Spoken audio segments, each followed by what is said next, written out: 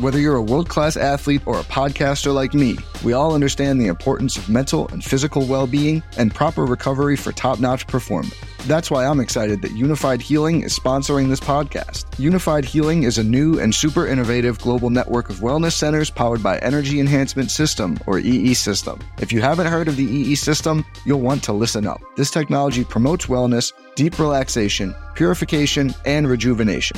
In hundreds of locations across the globe, access to a center is easy and affordable. Interested in experiencing the EE System technology for yourself? Go to unifiedhealing.com/bluewire to learn more and find a center near you. That's unifydhealing.com/bluewire. No material or testimonials on the Unified Healing website are intended to be viewed as medical advice or a substitute for professional medical advice, diagnosis, or treatment. Always seek the advice of your physician or other qualified healthcare provider with any questions you may have regarding a medical condition or treatment and before undertaking a new healthcare regimen, including EE System. The Links and Locks Podcast. Better than most. Better than most. Better than most. Winner, winner, chicken dinner! 4. You got real talent. Don't concentrate on golf. Hello, you beautiful degenerates, and welcome to Links and Locks, the Action Network's golf betting podcast presented by Bet365. This is your 2024 Mexico Open at Vidanta betting preview, along with Nick Bretwish and Spencer Aguiar. I'm Roberto Arguello. Thanks for tuning into our show this week. We're going to get right into it as we are down in Puerto Vallarta this week on the PGA Tour, playing at Vidanta Vallarta. Nick, great to have you back this week. I know you're in the midst of the basketball playoffs. What is your best bet for the Mexico Open this week? I'm going with a boy we haven't talked about in a long time. I'm going with Matt Wallace, top 20, where ties pay in full at plus 275. All right, going with Matt Wallace for the top 20. Spencer, what's your best bet this week? I think there's one of two ways to go here. So one route would be the basic answer of just fading Mackenzie Hughes, trying to find where you have matchups against him. I recommended Ryo Hisatsune against him on Monday at Rotoballer. Unfortunately, that price drifted 25 to 30 points before we could air this show today. There's no point in giving out a stale number. So I'm obviously not going to give that as my best bet. I do think the natural pivot to that situation would probably be Austin Eckroat minus 114 over Hughes. That's always my advice, is to look to take on the fade candidate rather than the one that I'm going to back. For me, I didn't necessarily want to go that route where I took my second favorite fade against Mackenzie Hughes. So I'm going to throw a little monkey wrench and do something I don't normally do on this show. I'm going to say Ben Silverman to make the cut at minus 120 this week. Okay. Ben Silverman, not somebody whom a lot of people might be familiar with. So excited to hear your cap on him. I also was not super in love with the betting board this week. So I'm going to go with an upside play as my best bet. Hit on one of these a couple weeks ago at plus 650. So we're going to go plus 600 on Vincent Norman for a top 10. I like him for some upside plays this week. We'll get into that in a little bit. First, let's hear why we're backing Matt Wallace in Mexico. So for me, again, everybody's going to talk about distance, driving distance at this course, how much that matters, all that good stuff. But it's the updated ball striking for Matt Wallace. I think he's a high pedigree player who just had a really hard time making a putt over the past couple seasons. That putter is catching on fire. It's a guy I usually like to target at Augusta, more on the DFS side of things. So I do like to see his form starting to trend in that direction, gaining strokes ball striking over his past two events. Course history is not good, and I think that's what makes this price a little bit more inflated, especially when the market, in a non-predictable course such as this, unless you're talking about Brandon Wu, I guess you just staple him into the top 5 for some reason here, and Cam Champ, because Spencer and I were talking about those two prior, just like there's no form trend. They just come here and it's only been twice, but just tear it up. Makes no sense to me. I will ride the recent form of Matt Wallace in a very, very watered down field. I think that this price should have been closer to plus 220, especially when ties paid in full. So I'm going to ride Matt Wallace here. All right. I like the swing with Matt Wallace. Spencer, why are you backing Ben Silverman this week? So I'll give the pros and cons here, Roberto, because as you said, we are talking about a player that maybe not a lot of people out there have heard about. So I want to talk about some of the reasons why my model didn't necessarily like him. And then I'm going to get into the reasons why it liked him and why they thought it had value. So Silverman essentially had two red flags that I could point toward for this tournament. He had a lack of distance that ranked him 93rd in this field for a course that's going to demand off the tee length. Like that's something that we know with 100% certainty. There's also a secondary wind problem with his metrics. He doesn't necessarily thrive in these higher gusts, but I just think that we have a really nice value spot here to consider for a name that maybe not a lot of people know. And if you really pay attention to where some of these sharper movements in the market are occurring, Silverman's starting to catch traction, whether that be in like the top Canadian market. He's moved in a positive direction. If you look at some of his outright prices at some of these sharper shops, he's been moving down the board in that area. So 7 of 8 made cuts when you combine his PGA Tour and Korn Ferry starts since August. He also graded 14th in my model for expected scoring when he got courses that had minimal rough. That spiked some of those off the tee projections that initially hurt him in my sheet. And then it helped to propel him into an excellent value option throughout the board. As I said at the beginning, I wish the first Hughes fade hadn't moved so quickly, but I just didn't want to give the second best Hughes head-to-head bet when he'd already moved on the better one against his Satsune. So I do think both of those head-to-heads work, but I think for the sake of this show, minus 120 to make the cut here is a very intriguing proposition. I like it. Those ball striking numbers that we have tracked for him so far have been pretty stellar. So intrigued to see him play this week and get a lot more data, not only on him, but on a bunch of these rookies on the PGA Tour. We were speaking off air about how you want to look at some of the numbers for 175 to 200 yards, 200, 225 yards, and guys have like 3 to 5 approach shots on those distances. So it's frustrating when you just don't know how good these guys are, if they're outliers, whatever. Getting into my best bet this week, got a little bit more data on this guy, Vincent Norman. He won last year at the Barbasol Championship, and he is somebody whom fits the profile of a golfer I want to bet on this week, in that he's long off the tee. He has very high ball speed, clubhead speed. He has upside from outside of 175 yards, and he's a horrific putter. So hopefully we get a little lucky with the putter. These slower, stickier paspalum greens are going to be hopefully a neutralizer for players who have poor putting. And ideally, this helps Vincent Norman, but love that he's super long off the tee. Love that he has upside with his irons. Looking at his proximity numbers last year, where we actually have a decent sample size, he was 35th in proximity from 175 to 200 yards. He was also 22nd in proximity on approaches from outside of 200 yards. He was 23rd in strokes gained off the tee, so pretty solid off the tee, but he was more long than accurate. And with these 41-yard wide fairways, it's going to be less of an emphasis on driving accuracy because a lot more guys are going to hit the fairway. 17th in ball speed last year, 15th in clubhead, or sorry, this year in ball speed, he's 17th, and he's also 15th in clubhead speed this season. I like the upside that he has. He's not the safest play. He might not make the cut, but I think if he plays his best golf, he could win this tournament, and we'll have more on that in a little bit. Spencer also wanted to note that you did mention that you could bet against Mackenzie Hughes in our outrights article that we dropped on Monday. So hopefully, if you're not familiar, we're having one article where we get everybody to give their best outright bet, and Spencer sprinkled in a little extra knowledge for us on fading Mackenzie Hughes. So hopefully you got to look at that and you got a fade of him for the market move. Before we get into our best bets in a moment, let's break down the course at Vidanta Vallarta. Spencer, I'll hand you the tee. So we only have 2 iterations of this course to pull from on the PGA Tour. I do think that lack of data can sometimes be problematic just because you do get this preconceived notion that could start to form off of a very limited sample size worth of returns. It's kind of what you're talking about, Roberto, funny enough, to where even on these players, we have limited sample sizes of returns, and just what happens when you take the overall blueprint here and you run it. Like there's problems that occur. Now, the one thing I would say about this course, and I usually would be more concerned with that factor, especially when you look at Vidanta here and these fields never really being that strong. I really don't know, though, Roberto, how you can look at this course and view it any differently than that public narrative that you're going to hear numerous times this week. You have wide open fairways, limited rough.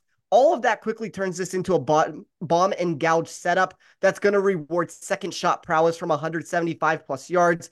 There are places you can't miss if you go incredibly wayward off the tee, but essentially golfers who can use their driver as a weapon will have an advantage in finding success. The first point to note for that answer does stem from that sticky paspalum grass that you just talked about, Roberto. That removes some of the rollout from the equation. I think while the expected driving distance does see a 14-yard increase over expectation, that grass type factor mixed with the venue being played at sea level really only further enhances the notion that you better be very comfortable with a driver in your hand if you want to find success at this tournament. I do think length matters for that reason. It probably has more to do with that lack of rollout over anything else. Although the bigger situation comes into play when you realize a golfer can't out hit and shrink this track. So nearly 62% of second shots have occurred from beyond 175 yards over the past 2 years. That total landed over 22% above the PGA Tour average. Essentially, if you're short off the tee, you're going to struggle to produce birdies. If you're longer, you still need quality long iron play. It just starts you in a much different position. Like you're essentially starting on second base, where if you're short, you're bunting down the fairway, which I guess would be the best example. I don't know why I decided to go with a baseball analogy there to break this down, but that's kind of the way I view this course. I think wind's going to play a factor anytime that you're sitting directly on water. That would be one of the items that I would continue to run nightly for in-tournament bets. You might be able to find an edge in some of those in-tournament head-to-heads, but at the end of the day, don't get this twisted. This is a ball striker's course. It's going to reward length. I think if you're trying to build a model any differently than that answer, you're doing something exponentially wrong. So even if we only have 2 iterations to pull from, I feel very confident that there are all these outlier statistics that we get here that are just massively above the baseline projections elsewhere that I kind of know how Vidanta is going to play even with only 2 attempts here. I think that makes a lot of sense. You covered everything I was going to touch on. Nick, anything you'd like to add in our course preview? Vincent Norman to me checks every single box that Cam Champ does, with maybe even more of an edge with a putter. I know it's kind of weird to say, especially when Cam Champ has lit up these greens, the past palm greens here, the past 2 times here. But the rest of my card is pretty light. I did roll the dice on Maverick McNeely top 20 ties in full. I was close with him or Matt Wallace for the best bet going into this show. I was going to have Maverick McNeely, but speaking to Spencer pre-record here, I switched over to Matt Wallace, but I do still like Maverick McNeely at top 20 at plus 240. I don't know if it's buying at the wrong time here. I still think that's a pretty high price or a long price for a guy of his pedigree. I'm worried that the ball striking is getting better and that's going to fall off a cliff like what we used to see from Maverick McNeely, but that was again when he was injured. So for me, I'm betting on the pedigree with Maverick McNeely there. I think that when putts do matter a little bit here on these greens, I think I'd rather back someone that can light up the putting green. Obviously, his distance is much improved, his ball striking is improved, and back to what we saw years ago prior to the injury. And then I did take Eric Van Rooyen at 37-1 outright and Matt Wallace at 80-1. So a very light card for me with both top 20s on Maverick McNeely and Matt Wallace and outright on them both, and then adding EVR in there. I was close to getting there at Michael Kim at 55-1, and my numbers have him at 48-1, so he's one of the higher edges I have. I just think Michael Kim's more of like a top 40 type of play for me, just safety. If we can get him at like minus 120 or something like that, I think I would roll the dice there. I just worry about the upside with Michael Kim. So I do think the upside, like how you spoke about Vincent Norman, I think Matthew Wallace checks that box and is actually in good form. So Matt Wallace is probably just my guy this week, and then fading Mackenzie Hughes because Spencer's been on a tear with these matchups. I love when he has that strong of a conviction leading into a tournament where it's just like, yeah, whatever you can find against Mackenzie Hughes, roll it. So that'll probably be the rest of my card until we see how some of these rookies do. I'd love to get your take on a couple of them when we go through that part a little bit later, but that's, I think, what I'm most excited for is to see the Max Greisermans, the Mac Meisner, Chandler Phillips. I know we've seen him a bit with that mustache on TV, but those are the guys I'm really looking forward to seeing and getting more data on this week. Yeah, one of the cool parts about having the new designated event or signature event model is that if you're not into those signature events, everybody wants to play in the Sony Open this year. Everybody wants to play in the American Express. But unfortunately, that just meant that there haven't been as many starts available for the rookies. And so these guys haven't gotten to play. And now when everybody else is taking off this week to get to Florida next week, they have to play, and they just don't have much data behind their few starts so far. So very interested to see how these guys do when we get to see a little bit more of them and track data and in the few courses that they have played. We've seen some course rotations. And so if you miss the cut, you might get one round of data in for the whole week. So that's unfortunate. But Spencer, break down your outrights and then go through the rest of your betting card for me for this week. I thought it was an interesting betting board. I did have some value at the top that I did not eventually get to or inevitably get to on it. So I have a group of long shot wagers here. I'm kind of still trying to figure out exactly how I want to parse together the top of this board, but I started with Ryo Hisatsune at 50 to 1. That has more so fallen into the 40 to 45 to 1 range over the last 24 hours. We have seen a handful of quality results from him to begin his career, including a win in Europe toward the end of 2023, and then that 11th place finish to start 2024 at the American Express. While that latter was an event where fellow youngster Nick Dunlap eventually took down the title, my model has continued throughout, even preseason when I was running this at the end of December, when I was having, I ran it out to 2,000 players trying to figure out if I could find any sleepers moving forward. Ryo was the one youngster, he's 21 years old, that just continued to pop for me every single way that I ran the data. First place rank for me in weighted scoring at Vidanta. That helped to create a golfer inside my sheet who landed as a top 5 win equity choice. Maybe that's a limited sample size where I've gotten an overblown answer here. And that's okay if that's what has happened here. But even when I regress some of the statistics for him, he's still graded as a golfer that should have been sub 40 to 1. So I thought he was a very intriguing play if we're going to shoot for the upside here. And I think we can talk about this a little bit more also, Roberto, because I think you brought up a really interesting thing about Vincent Norman that I'll get to when I get to some of these placement wagers. But I think understanding the market that you're betting some of these golfers for and trying to find the right, either it's matchup or the right area to fit them in, I think Rio's a really intriguing outright potential here, to where we have seen this historically where there are golfers that are very young that have possessed more upside than maybe we realized at the time. I think this might be one of these positions for him. Took Sam Stevens at 90 to 1. That has moved more into the 70, 75 to 1 range. I think if the bum and gouge narrative was the singular item to point toward, it would be one thing to discuss here, but it was really intriguing, and too intriguing, frankly, for me to ignore a profile where we also got an informed golfer who happens to excel with his long iron proximity. So when I placed an equal weight for distance and proximity for 175 plus yards, I'm essentially trying to find what golfers at Vidanta can fit that mold the best. He placed 6 for me this week. Now, there's a golfer there in Parker Cootie who landed in the top 6 who was above him. That's limited sample sizes that we're talking about, where there's certain situations that I don't necessarily trust that return, but I do think it's worth noting and looking into when you have a golfer over 100 to 1. But the other golfers on that mix, Højgaard, Finau, Jaeger, Thompson. So you're essentially looking at the 4 favorites mixed in with Stevens, mixed in with Parker Cootie, where that's the reason why I took Stevens at 90 to 1. It's also the reason why I took Parker Cootie at 125 to 1. As I said, not a ton of data in this situation for me to feel comfortable, but it does appear like a ball striking course like we're going to get here will reduce some of those putting returns that we have gotten. So top 10 in my model, when we look at both driving and approach numbers, outside of the top 90 for putting. I think there's an opportunity for one of these younger players to make a massive statement in Mexico. It's going to end up changing the entire trajectory of their season. I don't know if Cootie's going to necessarily be the one that takes that step, but thought it's 100 to 1 plus choice. He was very intriguing. And then I wrapped up my card with Nate Lashley at 90 to 1. I think this is kind of the Vincent Norman discussion that we're having. And I think Nate Lashley fits this also for a top 10. So there are certain golfers, Lashley and Norman were probably 2 on the high end of that inside of my model, where if you're going to bet them, I think betting them as a top 40 bet is not the ideal way to go. I think there's too much volatility. I think you end up having too much exposure on the wager. I think when they hit big. And I think when they bust, they miss the cut in horrible fashion. And I think Lashley is a name that has that potential that to go either way with that. I think Vincent Norman is the same kind of golfer here, to where if he puts the pieces together, that top 10 outright sort of a wager is where the value comes into play.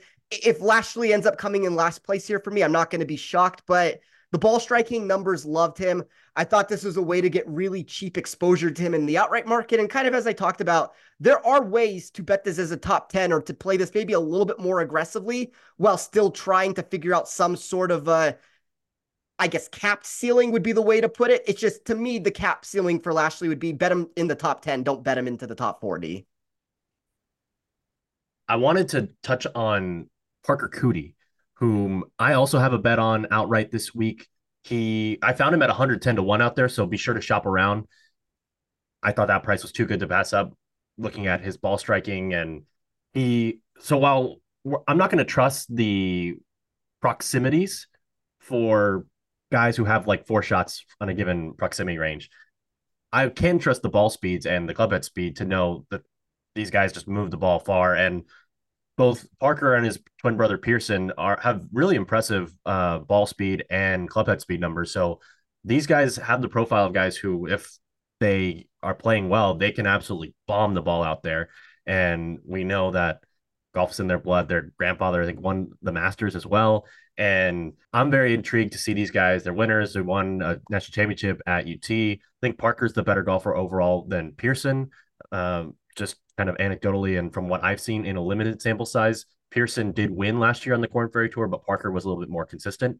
So I wanted to get a piece of Parker Cootie this week at 110 to 1. I'm also going to sprinkle a little escalator on him at 10 to 1 for a top 10 and 4 to 1 for a top 20. Just feel like this fits a bomber profile this week, and this might be the chance to get a leg up on him when we don't have another course that's going to really benefit the bombers like this, that he'll really play in. I don't think he probably won't qualify for the Arnold Palmer unless he wins this week. So unlikely that happens, but that's a much stronger field. Going to be tougher to get a top 10, top 20 for him in that field. Anyways, I like Parker Cootie a lot this week, and I think it's worth sprinkling a little bit on that escalator to see how much upside he has. Mentioned Vincent Norman. I've also got him outright at 75 to 1. And I have a sneaky little bet that's going to look great until Thursday morning. I think I mentioned it on the show a couple weeks ago. I have a future on Tony Finau to win this event at 16 to 1. So I bet this a month, 2 months ago. I just saw the spot on the schedule that this tournament was, and I figured nobody's going to play the week after Riviera when Pebble was a signature event 2 weeks before that, and a bunch of guys want to play in the WM as well.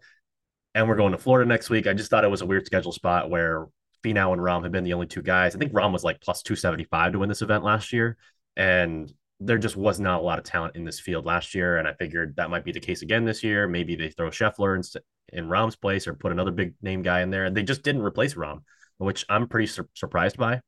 But nonetheless, got a lot of CLV on Tony Finau. Can't wait to watch him putt this week and tear my ticket to shreds. I'm not very optimistic about that, but it looks great until Thursday morning. So I'll have a little fun with that before then. Fellas, I wanted to get your thoughts on one and done this week. Nick has basically moved into a tie with me in our little Action Network 15 Getting hot and done. Getting hot. I burned Scotty Scheffler last week, so after I watched a horrific putting performance last week, I did get to watch Tony Finau this week. So this is how I live. This is the life that I've chosen. I don't know for one and done. I think I'm just not going to overthink this one. I'm just going to use Tony Finau because, quite frankly, nobody else is within 1.9 million. I don't remember what the number is outside of Nick and me. And I know Nick doesn't have Tony Finau available. And the other person that I am very nervous about in this pool is Spencer, who also does not have Tony Finau available because you guys both used him. You guys both used him at Torrey Pines. So everybody else might use Tony Finau in the pool, but I know you guys can't. So I'm probably going to use Tony Finau. I've complained about this almost every single week that we've done this show. If you would take my 1B choice to my 1A choice, that was the eventual pick. Like, it came down to either Hovland or Cantlay last week. I rolled with Hovland, and I mean, Hovland earned me 200 something thousand, but Cantlay ends up making that from like 50 something feet on the final hole after taking what looked like a win into a thing that looked like it was going to come outside the top 5. And then all of a sudden he earns all of the extra money at the end there. I was not very happy about that finish. I think I've probably left, I don't know, Roberto, $2 million on the table from just picking like the wrong choice between the two. I'm probably going to play Højgaard. That seems to be the most logical place to go here. The only answer that I would give is that if you believe, then my model does believe this to potentially be an answer. If Højgaard becomes what I think is possible, this could be too low of a spot for him. Like there might be a better spot to try to play him at some point. That would be my only concern. If it's not him, it's probably Rio, I guess. What would be among your considerations for that spot to use Højgaard later in the season? I would think like something like, I mean, like a players championship or something could be very fun for him. Like just go like maximum with it, like all the way to the top. When I ran numbers, and this was one of the things I was talking about, and he has to get into some of these bigger events, and like that one is going to be one that he can get himself into. But when I ran my numbers, he was a top 15 or 16 player in pretty much all iterations of how I ran the sheet entering the season. Like I have massive upside expectations for him. Like even more so than the upside expectations that I had for Finau, which is maybe one of the reasons why I decided to use Finau in the capacity I did. That might be one way to look at it. The other way is I'm an addict that just has to play Tony Finau every single week. But I think Højgaard has a lot of interesting potential moving forward. And even if it's not here, like, because that's the thing to me. If people don't play Finau, the next potential play to them is probably going to be Højgaard. I would think. Like, I think those are going to be the two highest owned players where people are not trying to go super low down the board. Maybe that's a reason to use Sam Stevens. Maybe that's a reason to use even deeper than that. Like, I think all cards are on the table this week. It just depends on if you can find a secondary spot to use some of these names. And I think for you, Roberto, Finau's no longer in a position to where he must be used in the bigger events. And I think that's something that we talked about. So if you have a player who's outside the top 20 in the rankings, and now you have a tournament where there's no other event this entire year, he's going to be sub 10 to 1 to win the tournament. It makes a lot of sense. I think there's a nice safety return for him. But I don't know. I haven't made a decision yet. I also have never told the truth on this show. I think I've bluffed my way through it. And then I bluff so much, I bluff myself at the end. I'm also very intrigued by Steven Yeager, of course. That's who yes, I'm that's a great one too. Yeah, I was either Yeager or Stevens. I don't think I'm going to get there on the Rio thing, but I will. As of now, Roberto. In all honesty, that is my locked in player for our contest is Steven Yeager. I like that play. If I didn't have Finau available, I would probably go with Yeager, with Højgaard a close third. But I'm very intrigued by those guys. So Nick, I know you got to run. You guys are in what round of the playoffs are you guys in right now? We are in the sectional semifinals. So 3 more wins and we will have a state tournament to go down to at my alma mater, the Harvard of the Midwest, Illinois State University. So we'll see how it goes. I think that, if I were to handicap it a little bit, I think every game that we may or may not have from here on out, we should be within a 5 to 6 point underdog or favorite. So it'll be very tight basketball going out here. Awesome. Well, a good coach will get you an advantage on some of those ATOs, everything. So good luck. Thank you, guys. We hope we get to see you guys at state in a few weeks. Thanks. Take care. Good luck this week. All right. Take care, Nick. Spencer, let's hop into our rapid fire unless there are any other plays that you had on your card. Yeah, there's one that I forgot to mention. You're going to have to price search for this, but there is a number on Sam Stevens to come top 20 at plus 345. That is about 100 points larger than the rest of the market right now. So I think that's a nice value grab spot on a golfer in Stevens that I've obviously talked about why I love his upside potential for what he brings from a distance and weighted proximity answer. If you look at what he's done at some of these sharper locations and these sharper books out there, I mean, this is a name that he's a favorite in almost every single matchup. He has moved into the 50 to 60 to 1 range at a lot of shops out there to win this tournament. I think all of those answers are credible moves, and it's one of the reasons why he was a top 10 projected win equity candidate inside of my model. So I'm going to trust some of that. It's going to be a very small exposure for me. It'll be 0.3 units there.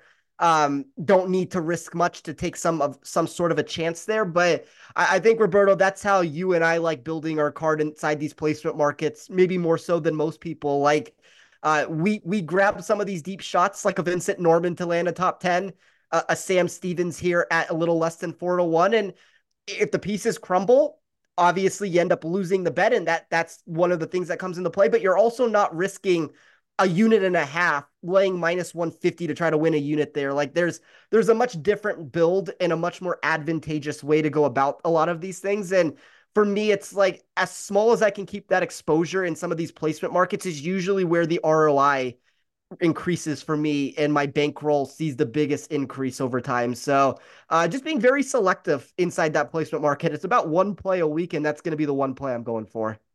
I like it. I really like in these lesser fields when there are more spots available in those top 10s and 20s, shooting for a little bit of upside as well.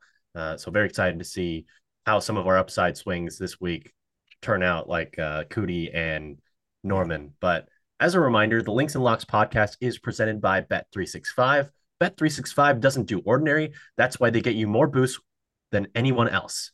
Every day, they power up the odds on hundreds of bets to give you a chance to win more. Bet365 boosts specific markets, your winnings, and even parlays, and they don't stop there. Keep an eye out for their biggest and best odds with the incredible Super Boost. Check out the boost and see why it's never ordinary at Bet365. Must be 21 or older and present in Colorado, Indiana, Iowa, Louisiana, New Jersey, Ohio, Virginia, or 18 and older in Kentucky. Gambling problem? Call 1-800-GAMBLER or 1-800-BETS-OFF in Iowa. Terms, conditions, and restrictions apply. All right, Spencer. I had one bet that just missed my card. Alejandro Tosti minus 120 over Justin Suh. I wanted to fade Suh just because I don't really believe in his ball striking. I know that he's decently long and he's very putter reliant, and I don't think that it's safe to make a bet on someone who's putter reliant on these greens this week.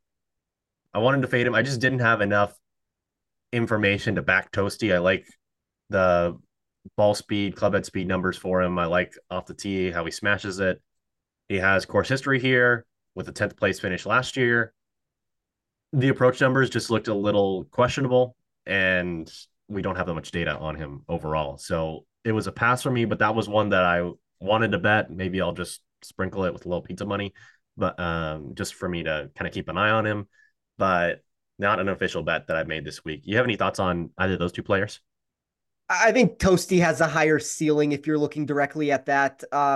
Toasty's 27th in my model this week. Suh is 30th. So I think they're very similar in what, like, I think the price out there sounds fair at minus 110 or minus 120 either way on that. So probably be a void for me based off of that answer. But from a pure upside perspective, my model sees a bigger boost for Toasty there for whatever that's worth.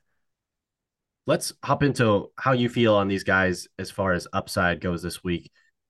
We'll be pulling odds here from the Bet365 enhanced win market. I'll give you a second if you want to pull that up or wherever, if you want to pull that up or the each way betting, because I wanted to hear whom you thought has the longest odds this week that can still win the golf tournament.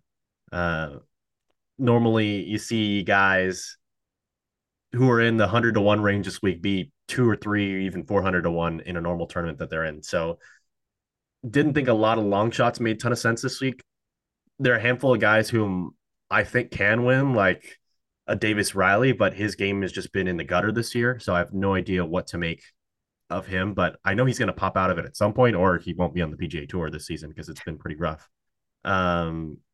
Looking through, I'll say maybe Davis Riley at 165 is the longest price golfer who can win this week. What do you think? I think that the pricing, like, there's a lot of players. Like, I'll use a couple as examples here. Like, I think a Joseph Bramlett is a very intriguing name, but all of a sudden you look at what his outright price actually is in the space and you realize, well, that number is not as deep as you would actually anticipate it being. Like, you can get 100-1. I think it did open a little bit higher than that. Parker Cootie would be another answer of that. Like, a lot of these guys for me that I was hoping were going to be 250-1 to win this contest, ended up being priced like in Bramlett's position at 100-1. So I didn't end up on an outright ticket on them for that reason. Carson Young kind of carried a very similar perspective, like a lot of those 90-120-1 guys there. I guess I'll go though to the one answer that I gave earlier. Like, you can find Ben Silverman out there at 250-1 if you really shop around and you try to find a price. That's probably about the deepest that I would say that I would go. But for the most part, a lot of those names that I found value on were a lot of those options in like the 90-120 range at the end of the day. Gotcha. I'm seeing Silverman here on Bet365 at 225. I'll say maybe Callum Tarrant can win also in that 225 to 1 range. Boom or bust, at least. At least Boom he or has the bust. upside potential. Like, my model never likes him, but there have been weeks over the past couple years to where you randomly look on the first page of the leaderboard and he's outside the top 100 in my model and he's inside the first page of the leaderboard. So when he hits in a big way. Maybe some of that win play can help him that he has, but I don't know. I do think that regardless of this being a situation where the bottom of this board and maybe the field in general is not as strong as you would want to see, I do think there's a significant drop off, more so than most weeks, that occurs at a certain point on these boards. Like, I could probably look, and we're not going to name every single person here, but there's probably like 40 plus names that I almost can just say have 0% win equity near the very bottom here. And that's not an answer that you would give on most weeks. So I think you're going to have to avoid some of that strength at the top. I know Nick talked about his love for Jaeger, and I'm somebody that also likes Jaeger all the time. I think he's a very intriguing name. I think Davis Thompson's intriguing. I think Højgaard and Finau are intriguing. But at a certain point, if those guys don't win, it does open it up for a lot of those 50 to 125 guys. So that's kind of the range that I want to live in rather than just peppering the bottom of the board. Because if you look at a Jonathan Vegas, Roberto, I know this is a very long answer here that I'm giving, but if you look at Jonathan Vegas, look at where he was 2 weeks ago. I got him at 450 to 1. You're now sitting in a spot with Vegas where I love his upside, but he's 60 to 1 for the most part across the board. Like, that to me is unfortunately where this board fell apart. Ridiculous. I know that you had the top 10, top 20 bet on Vegas as well. So you hopped on him at the right time. And as a result, the price has changed. The field is very different. And I wanted to get into where at some of these drop offs. I think there's a big drop off after Jaeger in the top 3 that you mentioned with Højgaard and Finau. Getting onto those guys, would you rather have an outright ticket on Højgaard at 17 to 1 or Jaeger at 24? I'll take Højgaard just because my model likes him so much. Like, that to me, that if I was going to punch a ticket at the very top, it was Højgaard. I love that his skill set that he brings for this course. And even when we were having this discussion, or the community and Twitter as a whole was having this discussion before after Zalatoris pulled out and everything that was coming into play, and it was like, well, there's literally Tony Finau and no field around it. And I'm sitting there, I'm like, I mean, I've already said it earlier in the show. I think Højgaard's a legitimate top 20 player in the world. So I don't think that this is a cakewalk at the top for Finau, where he is just by far and away the best golfer. And I think even if you look at some of these matchups in the space, Højgaard opened at like plus 175, plus 180 against Finau. Look at where that number is in the space now. It's down into like the plus 130s at a lot of shops. Mm-hmm. There's real credible movement that's occurring for Højgaard, for why I think that like it's Finau and Højgaard as the 2 names to beat. And then probably that third range dips into the Davis Thompson and the Steven Jaeger sort of golfers. I think that makes a lot of sense. And one thing that those 3 golfers at the top of the odds board have in common is they all murder the golf ball. And that normally plays, when you think about bombers on the PGA Tour, you think about Torrey Pines. And all 3 of these guys had really strong performances at Torrey Pines. So it's going to be very interesting to see how they all do at another track where the bombers figure to have an edge. Emiliano Grillo is a guy who's had some success here. He's not a bomber, but he's 27 to 1. Keith Mitchell, one of the best total drivers of the golf ball on the PGA Tour, also 27 to 1. And Thomas Dietrich, who's gone through a really nice run of play, also excelled at Torrey Pines as well. He's 27 to 1. Taylor Pendrith, a guy we talk about a lot on club down courses here on the PGA Tour, he's 27 to 1. He's still also a bomber. Among those 4 golfers at 27 to 1, which one would you most like to have a ticket on? I'm out on Grillo this week. I think his price is far too shallow in any of those ranges of what we're talking about. My model likes Pendrith the best. I think that that's probably the consensus answer that you would hear from most people in the space. Negative trajectory inside of my model for Dietrich. It's almost one of those situations to where until he can prove to me that he can win a golf tournament, I guess I would rather just be on the sidelines and wait for it to happen. Like, anytime he gets close, he crumbles. And that's just the unfortunate situation for him. I think Mitchell is probably the intriguing one just because of the total driving that he brings to the table. you talked about Pendrith being better at some of these club down courses, and maybe that's what ends up coming into play. But as you said, I mean, he still has that prototypical distance that you would want. I thought he was an intriguing name, not necessarily at the price that you have to pay, but I understand why people are on him this week. Like my model also agreed with a lot of those returns. Getting into our next range of guys, we just mentioned Nikolai Højgaard. His twin brother Rasmus recently played in the Ras Al Khaimah Championship on the DP World Tour and finished second. He was 6 strokes behind the winner of that tournament, Thorbjorn Olesen. And Olesen, although he has not started on the PGA Tour since the Open Championship, he's here at 32-1 this week, coming off that win at the Ras Al Khaimah Championship. Has not made a start since then. That was last week of January. Gone through a really nice couple months of form since October, where he's finished in the top 26 in 8 straight events on the DP World Tour. Also has a 3rd place finish in the Nedbank Golf Challenge, where I believe Max Homa won in South Africa. He's 32-1. Eric Van Rooyen, who won in Mexico last time the PGA Tour was in Mexico, is 34-1. Patrick Rogers is 35-1. Ryan Fox and Davis Thompson are both 38-1. If I gave you a free ticket on any of these guys, Olesen, Van Rooyen, Rogers, Fox, and Thompson, which one would you take, Spencer? I'll take Thompson just because he is inside the top 5 of my model for projected win equity. I think if I removed him from the mix and talked about the other 3 players, surprisingly, I would probably go with Olesen in this spot. Like, I don't love the price tags that are currently out there right now on Van Rooyen. Or even Rogers for that answer. I think that they are far too shallow for their overall long-term skill set and trajectory that we have seen. At least with Olesen, like inside the top 10 of my model of all ways that I built it, he did have negative leverage inside of my sheet when looking for upside. So that would be like the one negative to throw into the mix there. But once you get out of those first 5 guys, Olesen fit right into that 6th spot as the 6th most likely person to win this tournament. I don't know if that's more of a DFS answer than anything else potentially, because I do think he's going to go massively under-owned with some of the price tags that are out there. But I don't dislike Olesen as much as most of the industry seems to. Like, it seems like everybody's just written him off that the price is way too shallow or way too expensive in certain areas of the market.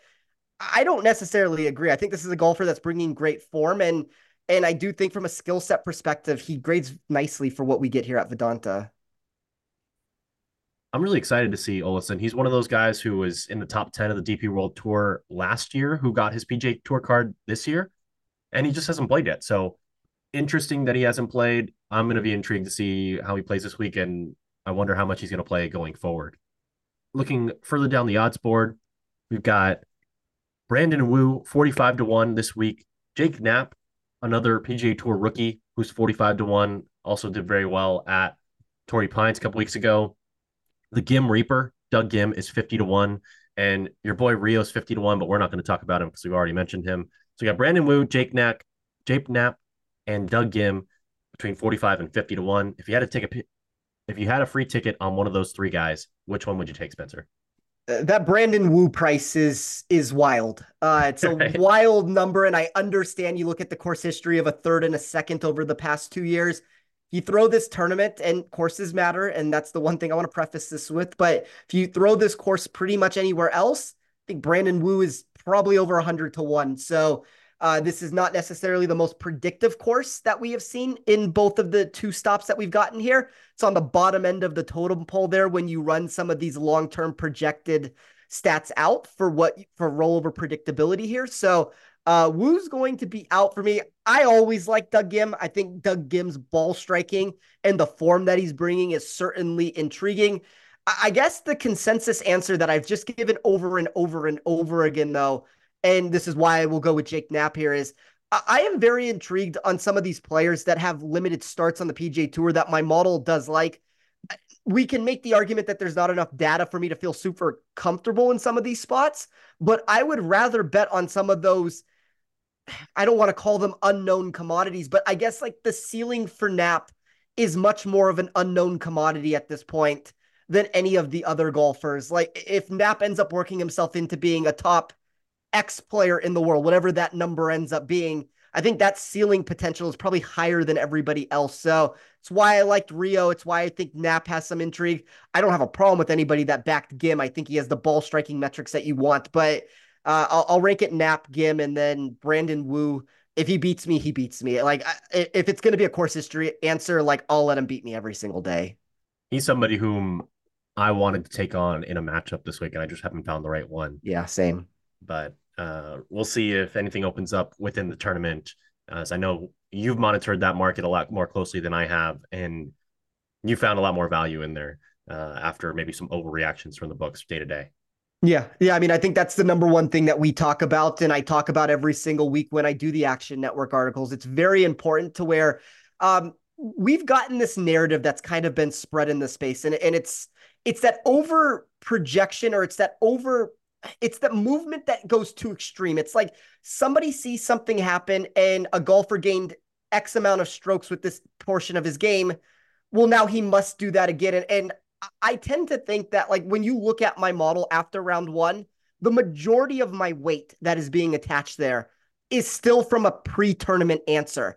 I do slowly infuse in the round one statistics, but it's never going to take this massive movement to where it's like, whoever the player is, we can use Doug Gim for this example. Well, let's not use Doug Gim. Let me use somebody that my model doesn't like as much. Like, let's just say Mackenzie Hughes. I think he's the prime example since I've talked about him in a negative fashion quite a bit. Mackenzie Hughes goes out on Thursday and he gains 3 strokes off the tee and 2 shots with his irons, and he's in first place, and he puts together the number 1 ball striking round of the day.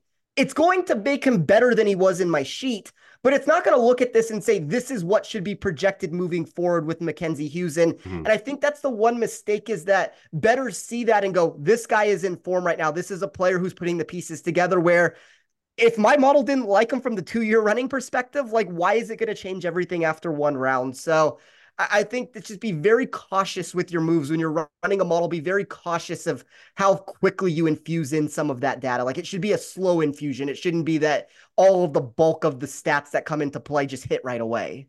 And in addition to having your model, you can just say, hey, I believe in this guy. He's been a good long iron player on the PGA Tour for this long. His numbers aren't here this week, but the price is right. And even if there's no momentum, if numbers aren't great, it works both ways. Yes. Yeah. You can look the other way, and maybe the book's overreacting to the data. Yes. Spencer, wanted you to tell me where we can find your work this week. We know you've got the in-tournament articles for Action Network. You've got Better Golf podcast this week as well. What else you got? Yeah, I will have an Action Network outright article that I will write on Wednesday. That will be on the website. We'll talk about where the best values are currently sitting in the market, where some of the sharp money has hit early in the week, talk about the bets that we've discussed on the show. I'll go a little bit more in depth with some other reasons why I like those players. It's always a very intriguing article to try to find value, though, that's still left in the space, because as we talk about, Roberto, once a number goes stale, there's no point in talking about it. Like, it's one of the reasons why you have to be on top of these things, and you have to be aware of movement that's going to occur. So we'll do that tomorrow. I will have the in-tournament bets that you talked about during the weekend over at Action. Those have been thriving so far this season. The pre-tournament head-to-heads have even been doing better than that. So unfortunately, that was the Rio over Hughes play. I talked about Eckroat potentially over Hughes as a secondary route to go, but we'll have all those in-tournament options. A lot of these names that we talked about of potentially fading there. And then you can find my model over at Rotoball. There's, tons of categories and tons of statistics of how you can either look to see how I have everybody weighed and ranked for the week, or you can make a copy of the sheet and weigh the data yourself to create your own model. So that's one of my favorite portions of the model, is that it has user customization to it, to where a user can go through. And if you disagree and you think that strokes gained or driving distance, let's say, if you think that should be a bigger weight that I've attached, you have the potential to do that. So if you're not doing that yet, consider checking out my model over at Rotoballer. It is an awesome resource that I look at every week. So I highly recommend checking that out and following all of Spencer's work. Spencer, thanks for coming on the show today. I know you're not feeling 100% this week, but hope you feel better. And big thanks to you for being here as always. Also, fill us in on what happened at the convention you were at last week. Oh, I got false information there, Roberto. We lost to Action Network and everything across the board with it. All the Action Network writers and the team as a whole seemed to win pretty much every single award. So congratulations to Matt Mitchell and Scott and everybody that Scott was down there. I got to meet him. Super nice guy. Um, Action Network is at the pinnacle of the space for a reason. And sometimes I think you get information told to you one way and it doesn't end up coming to fruition with it. But it was a great conference at the end of the day. Like, met a lot of great people there, had some great discussions about the future of gambling and really where things are going in the space. And it was a lot of fun. So I'm a very competitive person. I don't like going to things and not winning, unfortunately, but a great experience at the end of the day. Awesome. Well, hopefully, maybe one day we'll get Nick and me out there too. That'll be cool. Thanks as always for your help this week, Spencer. It was a blast talking with you. Once again, everybody check out our Best Bets podcast as well here on wherever you get your podcasts. You can find all of the golf information you want to find on a weekly basis on the actionnetwork.com, the Action Network app. We got the early outright article already out there. Jason Sobel has his mega guide. I know he's very bullish on Austin Eckroat and Keith Mitchell this week. We'll have our best bets later here on Tuesday night out. And then we got first round leader bets, Prize Picks plays tomorrow. Spencer, you've got your article as well that comes out on Wednesday afternoon. So excited to read that.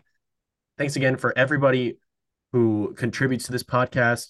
Thanks to Matt Mitchell and David Payne and Noah Niederhofer for helping us out on the production side, especially to Noah, who does all of the production of this specific show.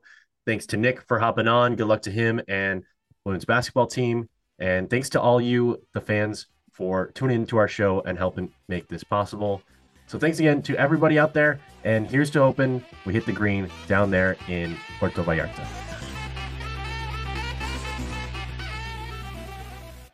Action Network reminds you, please gamble responsibly. If you or someone you care about has a gambling problem, help is available 24/7 at 1-800-GAMBLER.